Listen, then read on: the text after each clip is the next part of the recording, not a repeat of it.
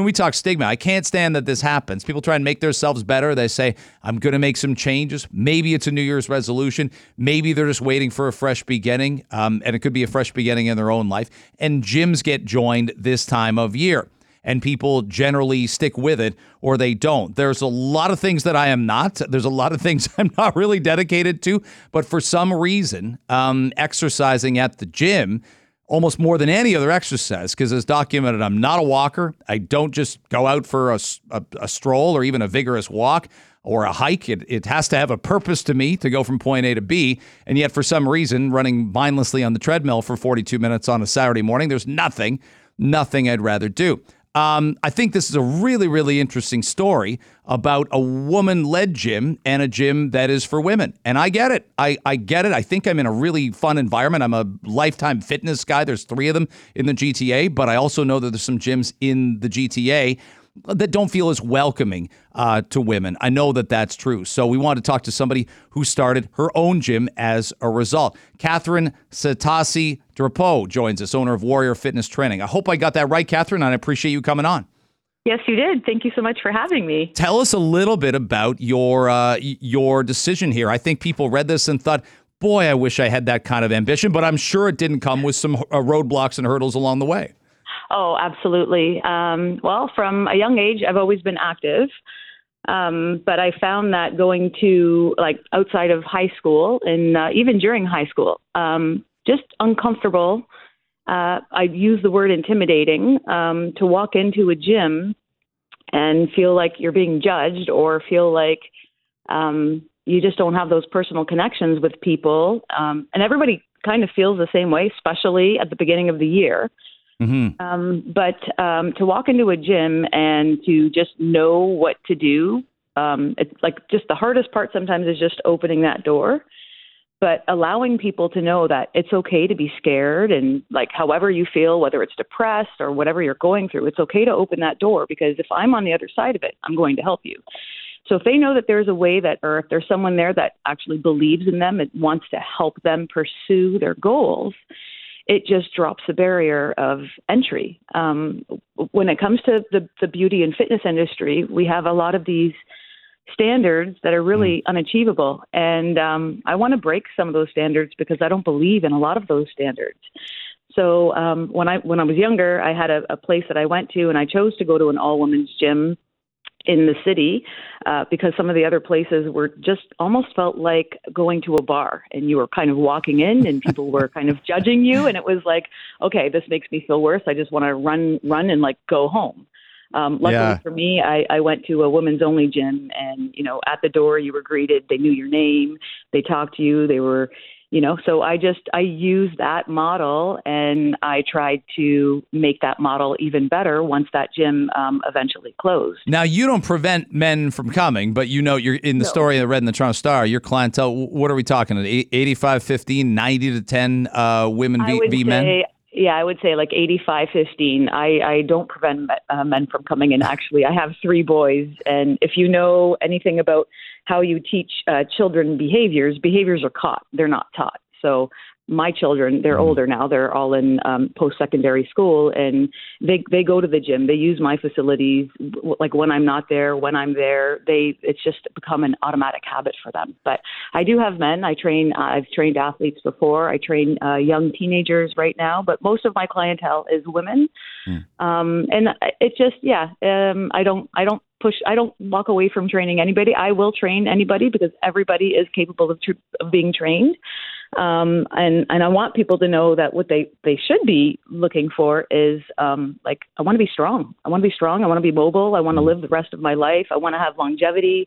I want to be able to have experiences with whoever happens to be in my life, because those relationships that you have in your life are important. They keep us alive longer. And like you were talking about walking earlier, you don't feel like going for a walk, but walking, even on the treadmill. I know. Yeah. And that's phenomenal. But walking in nature, it has so many benefits. It's just more mental benefits. And post-pandemic now, if I can say that we're in post-pandemic, You can. what I've seen in the last few years is so much more mental illness than anything else. Well, that's a great jumping off point for us. By the way, we're talking with Catherine Satesi Drapeau. Her place is Warrior Fitness Training. It's at the Richmond Plaza in Thorold on Toronto today on 640 Toronto.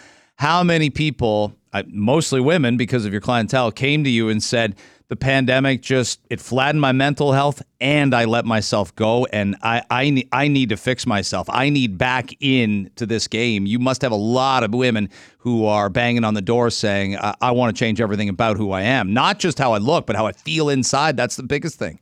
Yeah.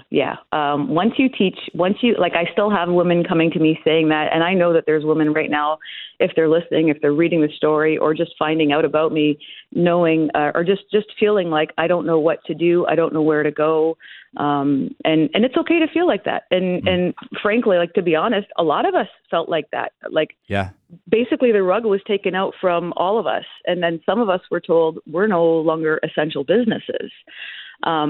I have a little bit of a hard time with being told that we're not an essential business, especially when you look at the hospital system and how the hospital system is really not in a good place. So they look at the fitness industry, they shut us down. And I know that if we just told people to go for a walk, and just that fact alone, if we can get people to walk more than 8,000 steps a day, and that's your average, and that's not asking a lot. And for some people that is, but that bit of movement already gives you a chance of, like, comorbidity. So it decreases your chance of dying by more than 50%. It decreases depression. It decreases some cancers, some gastrointestinal issues. So like problems with blood pressure. That's all. So if you look at that fact alone, that's taking pressure off the system because we're asking people to be responsible for their health. So there's an easy and a free way where people don't even have to go to a gym. Just go outside and go for a walk. And if you pair it with a habit, like I had breakfast, I'm going to go for a 10-minute walk. I go for lunch, I go for a 10-minute walk. People sometimes think that walking isn't enough, and I want to be the one to disrupt that and say it is enough. Any kind of movement is enough. And as we were talking about women earlier too, but you don't have to feel guilty. Like if I said today I'm going to do that 60-minute walk and I don't get it done, if I just went and I dropped the barrier a little and I said, okay, but I got 10 minutes done, be proud of that fact alone. We try to make people, and we try to put them in these places and say, you have to be this perfectionist, you have to have six-pack abs, you have to do this. Yeah. It's not reality. The reality, people, we don't have that much time to put into fitness, but as a fitness industry, we shouldn't be telling people to use this much time of their day and they have to keep it up. We seemed very afraid as well at certain points in time. I mean, my issue sometimes with restrictions during the pandemic, without relitigating it doesn't strike me that one size fits all recommendations work. We're not distinguishing sometimes between who is who. It must have driven you crazy as it drove me crazy that people were almost afraid to say, you know what?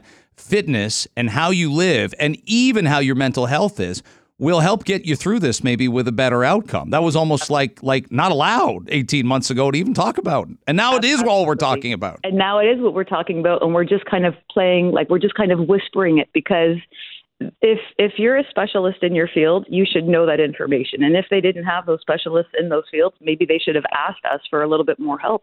Even if it was just putting us online in facilities saying, okay, let's move today. You only have a 4x6 section of feet to move.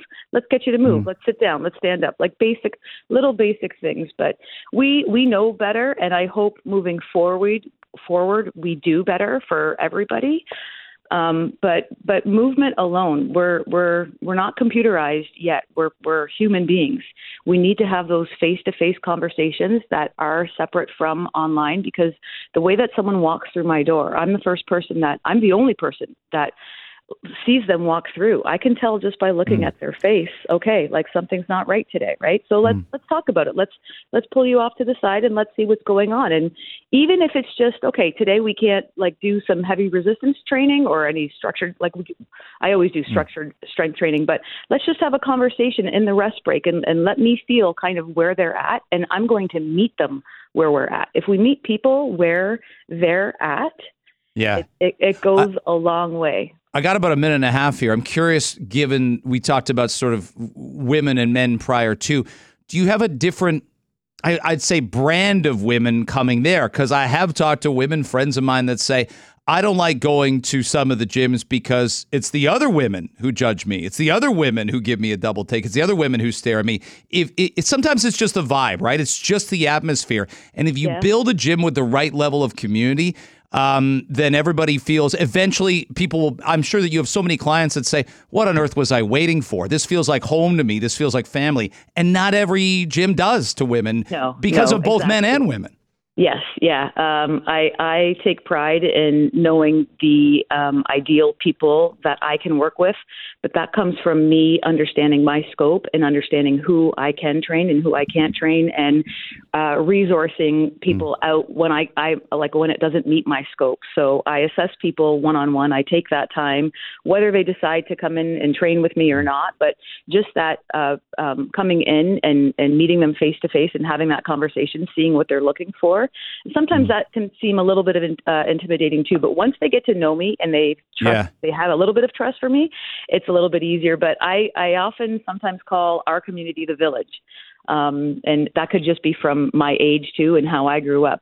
But when you have a village as a community, there's always someone in the village. The village has a tremendous amount of resources, and that's what we have in our little facility. So yes, it's a smaller place. It's a personal place. I believe that there's a lot of we need places like that so we can meet those people. And then we're teaching these people, we're educating these people on what to do. And then they're teaching the people that they're surrounded with the same thing. So it's a healthy circle. It's not a vicious circle where women are feeling like I'm less and less, or men are feeling like I'm less and less. It's a more and more place. I like it.